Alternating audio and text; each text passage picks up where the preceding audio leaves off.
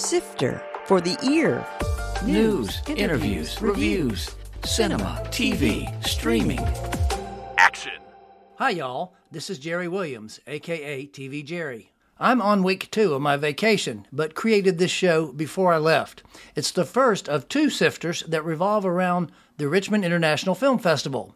This year's festival will feature more than 150 films, plus live music performances and special events all over town from June 7th through 12th. This first show spotlights 2 of the narrative features that will be showing. And since I'm out of town, there will be no review of the week, and the Coming Soon section will only include the shows that were announced before May 13th. I told you I feel fine. I don't feel sick. Really. What a horrible family we have. Our own personal genetic mutation. You need to tell me why we're here in this stupid forest! I told you we came No, stop lying! That was an excerpt from Esme, my love. But before we talk with director Cory Choy, I'm going to visit Zurich, Switzerland via Zoom to visit with Peter Luizi, the director of Princess. Richter, komm zu mir. Edle Prinzessin, wie kann ich Ihnen dienen? Was ist ein Onkel? Also ich bin der Halbbruder von deiner Mama. The movie starts in 1985 with Joseph, an alcoholic who's given up on life.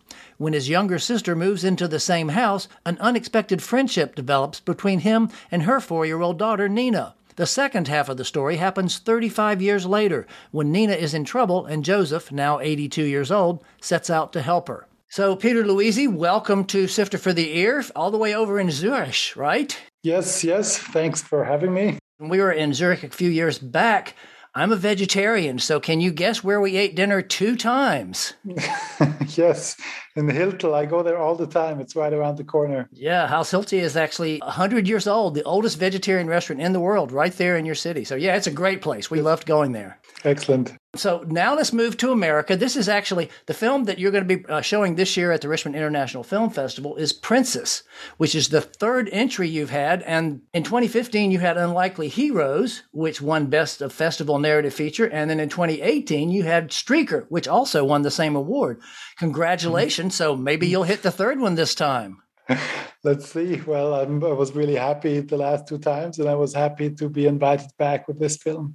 Have you ever been to Richmond? No, I never made it, unfortunately. Really sad. Maybe you can come when you enter your 4th film. All right. Now, speaking of the States, I know your background started in Wilmington, in college there. Was that because Wilmington, when the studios were starting down there, or it was just coincidental that UNC there in Wilmington was where you went to college? It was coincidental. I just was looking for a good school, and that was the one that took me. And they actually didn't have a film program back then yet. So I just did my general education there, and then my plan was to transfer into a university which had film studies, which I then did.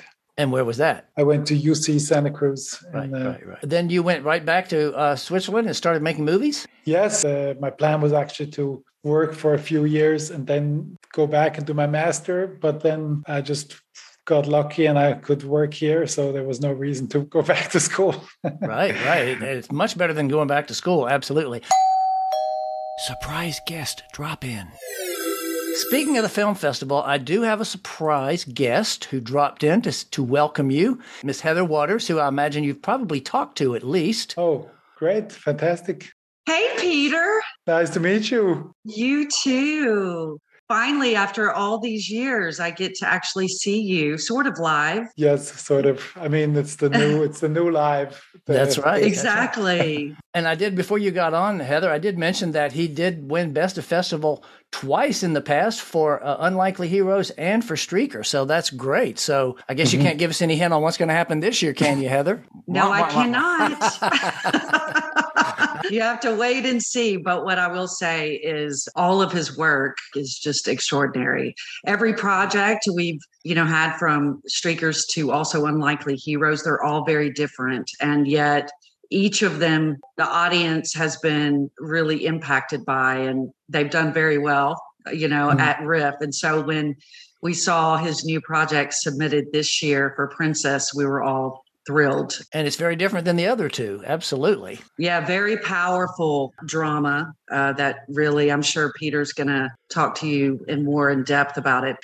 Powerful performances by every single actor. And it really just pulls you in. Some of the topics that are addressed in the story. Incredible job, Peter, to you and your team. Thanks a lot. Thanks. So while we got you here, Heather, give us a little quick rundown of what people can look forward to this year. The Richmond International Film Festival is running June 7th through 12th, a different time of year. What can we look forward to this year? What's going to be new or different? Guys, in person, hello. Yes, we're so thrilled to be back, together again. We were able to do that in September of last year because we got just in between some of the variants. But this year is going to be what it feels like to be a full return. And we've got folks traveling in from all over the country and world. 171 films got into the lineup this year. So it's going to be our largest festival to date. They range from documentaries to narratives. And then we do, of course, short length and feature length films, all genres. So yeah, there's a little bit of everything. I'm actually on the judging panel for the narrative features. Don't try to bribe me, Peter. I'm not going to give you any. Actually, we haven't had our meetings yet, so we don't know. But yeah, it's interesting because, there's some science fiction, and then there's some heavy drama, and there's some comedy, and it does go all over the place. One of the things we love to do, and this is why I have a strong interest in Peter's film and those that are international, is to have the opportunity to expose Richmond to not just incredible films that they cannot see yet because they're, not out at the theaters yet, but also to expose them to the artists that are in other countries, the different cultures and just the type of art form, because it's always a little different than a American film in some cases. Absolutely. And one of the things that I really enjoy about the international film side is they really dive deeply into characterization. You feel like you've been taken on a journey, by the time from the beginning to the end. And Peter, you do an exceptional job at that. We are going to talk more about Princess and let you go, Heather, because I know you got plenty to do to keep scheduling this thing. I'm busy over here. Thank you so much for dropping in. No, thank you guys for having me. Peter, it's so good to see you. Yes, likewise. Have a great festival. Thank you. Bye. Okay, now let's move on to the movie that's going to be in this year's festival. It's called Princess. So first of all, what was your inspiration for Princess? Well, there were two things. One was I saw that children, now I have a son, they're so interested in the world and they're so open-minded, they're curious, they love life, everything makes them laugh, and they just are so excited about the smallest things. And I wanted to put this child energy together with the person who's basically given up on life and has decided that there's no meaning whatsoever, to bring these two together and see what would happen. And another idea was the saying that the true love can only be proven over time. Because I can promise you now the world, and I could really mean it. It means nothing unless it's still valid in 30, 40, 50 years. So those were the two things that were the inspiration for the story. Right. Well, real quickly, I'll just do a quick rundown of the story. Basically, the guy you said that was kind of given up on life has become an alcoholic, and he's pretty miserable. And then his half-sister shows up with her 4-year-old daughter, and the 4-year-old daughter, who, by the way, is amazing in the film, he and she establish a relationship. And then, of course, something inevitable happens, and I knew that was going to, you knew something had to happen because otherwise you don't have a story. And then we jump forward 35 years later. That addresses your second issue of the fact of love lasting all that time. So it's a pretty interesting way it goes. How many actors did you have to audition to play Nina? Because she really, that's very young to be able to carry that much of a role. Yes. Actually, I always thought I would have an older actress because I was looking for maybe 5 or 6 years old. And we cast a bunch, maybe 50, 60. And then this one, Leah, was amazing, but she just turned 4. So she was tiny. Yeah. And I thought She's perfect, but we have 21 shooting days and she's, she doesn't want to film anymore after 2 weeks. We don't have a movie anymore because you can't force a child to film. Actually, even the labor laws are very strict for children. Sure. But for her age, she's too young. They don't even count. Oh, wow. Because for a child that young, there's no such thing as work. A child can't work. It's just playing. If it doesn't want to play anymore, it stops and you can't do anything. So the most important thing was I wanted to find someone who really enjoyed the process and whom I thought I wouldn't need to coax into doing stuff that she didn't want to, because that would be a nightmare. So I really was looking for someone who would enjoy the process of filming. You really looked out. I know it's interesting you mentioned that about children. I made my career as a director, and there was one time, I had to work with kids more than once. There was one time when I had a very young child, and she just said no on the set that day. She'd auditioned and everything, and we just had to stop. We couldn't shoot. So did you ever have situations where she just said, nah, not today, and you had to just say, well, we'll shoot something else this afternoon, or was she just great the whole time? No, of course. I mean, she's a child, and she had her moods. We needed a lot from her, and sometimes she just, no, I want to go play, and then we had to deal with that situation. It was really funny. Actually, we often had scenes outside, and it takes part in the 80s. So it was really where all the cars had to be from the 80s, and we had to block the streets and everything. And then she would walk along and suddenly she'd see a snail and she'd be like, oh, a snail. And she'd walk away and forget the scene. And then everybody okay, with the walkie-talkies, stop blocking. She's seen a snail. We have to stop. Normally actors do exactly what you need them to do in a film set, because it's such a huge undertaking and the actor knows every time is money and they really try their best. But with this, it was just the other way around. We just had to work around her. You mentioned that. You said this in the 80s. Why did you decide to do that? 80s and then, of course, fast forward to more or less current day. And I mean, it's fun to shoot something in the 80s. It looks nice and all that. But basically, that's the element of the dramatic reason that I wanted the second half to be in the now. That's interesting. The second half was staged in... Well, interestingly, in the movie, they called it the Ukraine. That's before now we call it Ukraine, I guess. I don't know when the got dropped. Did you actually shoot in Ukraine, or was that another country standing in for it? Yes, I shot there. I was in the jury at the Molodist Film Festival in Kiev in 2014.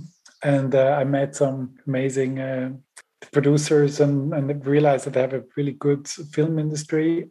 And then I thought maybe one day I would shoot there. And then this film, I wanted the main character who had to go somewhere where there's an uncomfortable situation. And because there was already war, basically, I chose the Ukraine as that country, and they were delighted to have us, and they did a great job. The actors were local Ukrainian actors as well? Yes, we went to Kiev and we shot there. We didn't go into the war region. We just shot around Kiev, pretending that it was the Donbass, where there was already back then the war going on, but not as intense as now, of course. And now it's just a big tragedy because I don't know how all these people are doing and all that. So yeah, it's really terrible.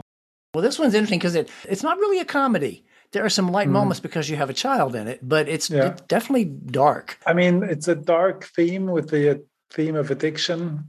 I wanted, and I think I succeeded, to let the people go out of the movie, although they've witnessed something that's not light, but a sort of a hopeful, positive outlook on life and difficult situations, because I always think that life is a comedy and a tragedy at the same time. I mean, there's so much to laugh about and so much to cry about in everybody's life.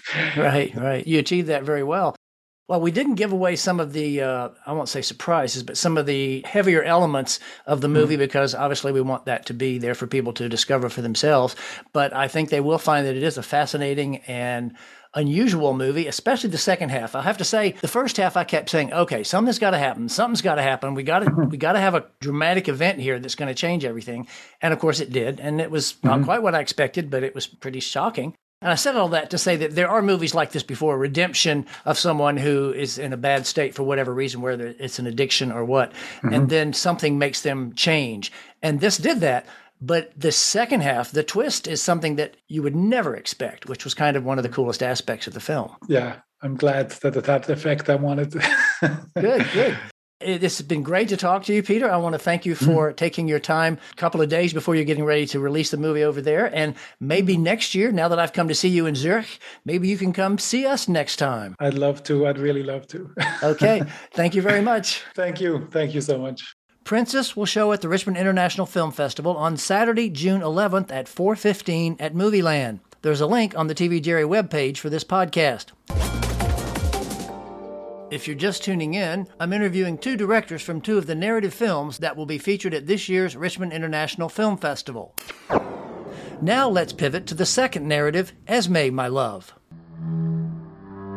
The world is a strange place, Esme. So confusing without guidance. Now I'm chatting with Cory Choy. Say that fast 3 times. That's a challenge to say, Cory. Thanks. It's a pleasure to be here. Before we talk about the movie, how did you get started in the business? I know your background is in sound. I've been in the business for a while now. I thought I wanted to be an animator, and I also was a musician. So the way I would make money during the summers is I'd go out to the docks in Old Town Alexandria, Virginia, and I'd play music. I'd go busk with some of my friends. Sure. I happened to be friends with some amazing musicians, one of whom is one of the composers on my film, Esme, My Love. I had a love of music. I had a love of animation. I ended up going to NYU undergrad for film. My third year, I had an opportunity. One of my professors, Jason Candler, basically, I was going through the halls and I was swearing. I was going, F this, F that. He's like, hey, Cory, what's wrong? Why are you swearing? I was like, I put in a bid on this anime ADR job, and it was like for thousands of dollars, but I didn't get the job because I don't have a studio. He's like, you got to talk to Bernie. I was like, who's Bernie? Bernie turned out to be Bernard Haydenberg. I had the opportunity to apprentice under Bernie Haydenberg, and when he retired, I had the good fortune of kind of taking over his space. And let me guess, you renamed it Silver Sound. Correct. And where did that name come from, as opposed to Golden Sound? Well, there was already a Golden Audio down the road, number one. But number two, the 3 founders, me, Sean, and Luke, we were all from Silver Spring, Maryland. Oh, okay, cool. How did you transition from saying, hey, I think I'm going to go back and be a director like I studied in college? It kind of came very naturally. Our whole model from the get-go is we look at your movie from a storytelling perspective. Every single person at Silver Sound is not only a sound person, but we're also storytellers. So we never really kind of gave up that storytelling MO. I just finally had the opportunity to tell something I was extremely passionate about. So we're going to be talking about the film that you made called Esme, My Love. Is about a mother who notices that her daughter has got some terminal illness issues, and so she takes her on a trip to her family's abandoned farm. I know it was inspired by a true story. What was the inspiration behind that? I would add one thing to that description that I show everybody, and it's, or does she? But everything is not as it seems. Right. If you look at the trailer and the description of the film, they really play against each other in a very kind of dissonant way that's purposeful. The story came from a couple different things, but the kernel of the story came from, I was speaking with a woman, I can't say who it is because that's private, and she was telling me about her encounter with an angel. Now, the story she told me was one of the most terrifying stories I have ever heard. I was like, that's really, really frightening. So she said, no, you don't understand. I saw God. It was the most beautiful thing in the world that ever happened to me. So I started thinking about that, and it just stuck with me. The true story is between that, and then several years later, I was shooting a music video in upstate New York in a town called Hague, New York. And I was on this beautiful, beautiful property. I started talking with one of the bandmates who lived on the property, his mother, who happened to be the town historian. And she started telling me all about the town and the town's history and her family history and the farm. I fell in love with her family. I fell in love with their story. And actually, that is a lot of that family, the DeLorme's family history. It was shot on their property. I was going to say, I bet you it's going to be shot on their farm. Yep. Okay. Yep. And a lot of their actual family history and heirlooms, actual family heirlooms were included in the film. Oh, cool. The St. Christopher's medal that we use originally, though there's a whole story about that, the original prop that we used was actually over 100 years old and had belonged to a woman named Hannah. Cool.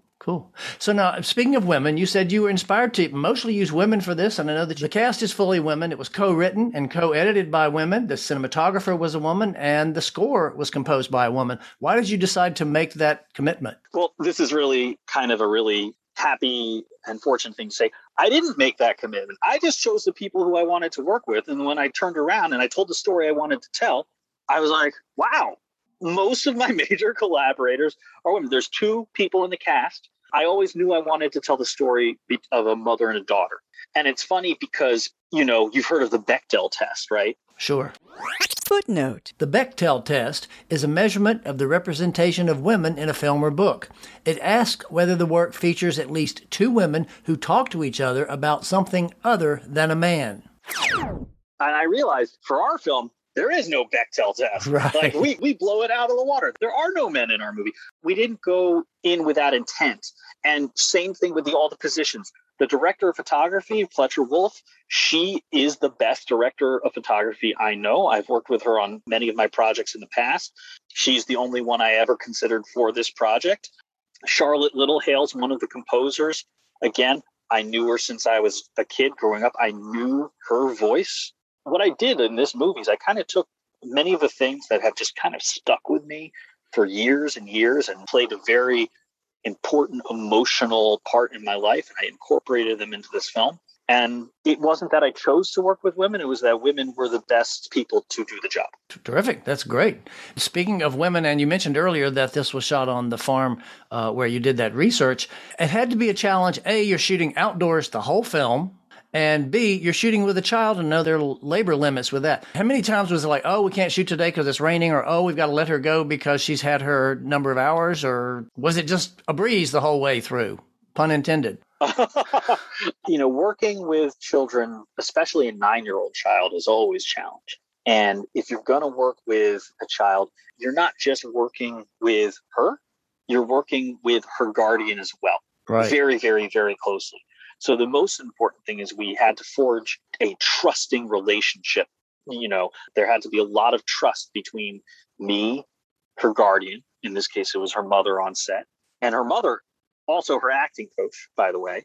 What were the challenges? I mean, there were a lot of challenges because you can't obviously burn out a child. You can only work for so many hours, right? Right. But Audrey is there are very few talents like Audrey. She is a true actress. She's a true naturally talented actress. She's also a hardworking professional, and she was even at the age of 9. Wow. But one of the things that was really challenging for me is one of the ground rules laid down by her mom and her was no rehearsals before we get on set. Oh, okay. So I said, what? I'm used to rehearsing a lot. Right, And sure. So the way we did our rehearsals, the way we agreed to rehearsals, because they wanted to keep it fresh, because a lot of her method was, encountering a situation and being in the moment. The way we kind of did that, I got around that is I said, well, we're not going to do rehearsals and just, beat this to death. But what we are going to do, and I'm going to need this because there's a lot of voiceover in the movie, we're going to record all of the dialogue in my sound booth. Okay. So we recorded all of the dialogue for the movie in the booth before we went out, so I could do some pre-visual or auditory or pre-visualization. And Right. That's how I got my rehearsals in with Audrey beforehand. Uh-huh. We had 2 marathon days. And then we also did some blocking tests, some camera tests. So she was willing to do camera tests. And so we would have camera tests in the woods in Prospect Park in New York City before we went upstate. And so we did 2 days of camera tests and we did 2 days of booth recording. And that was my rehearsal. So I got very limited rehearsal with Audrey. And then on set, every single take that she did had something to it. Now, whether it was something I wanted to use or not, Right, sure. it was always something that could be used in a certain kind of film because she's just that kind of talent. There are very, very few scenes that actually threw her. In terms of getting the coverage we needed, we only had 13 days on location.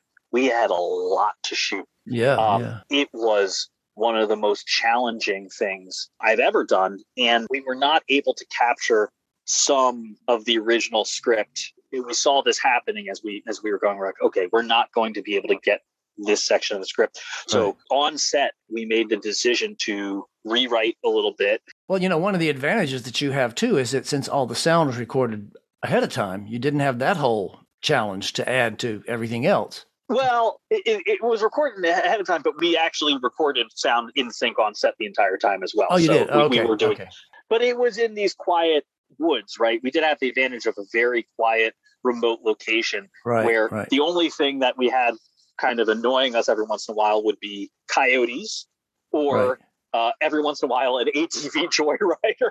And you can hear those things for miles. Oh, yeah. Wow. Are you coming to town for this? Oh, yeah. I'm very, very excited for this. I'll definitely be there. Well, you're from Northern Virginia, so have you ever been to Richmond before? I'm not from Northern Virginia. I just used to busk out there when I was a kid. Okay.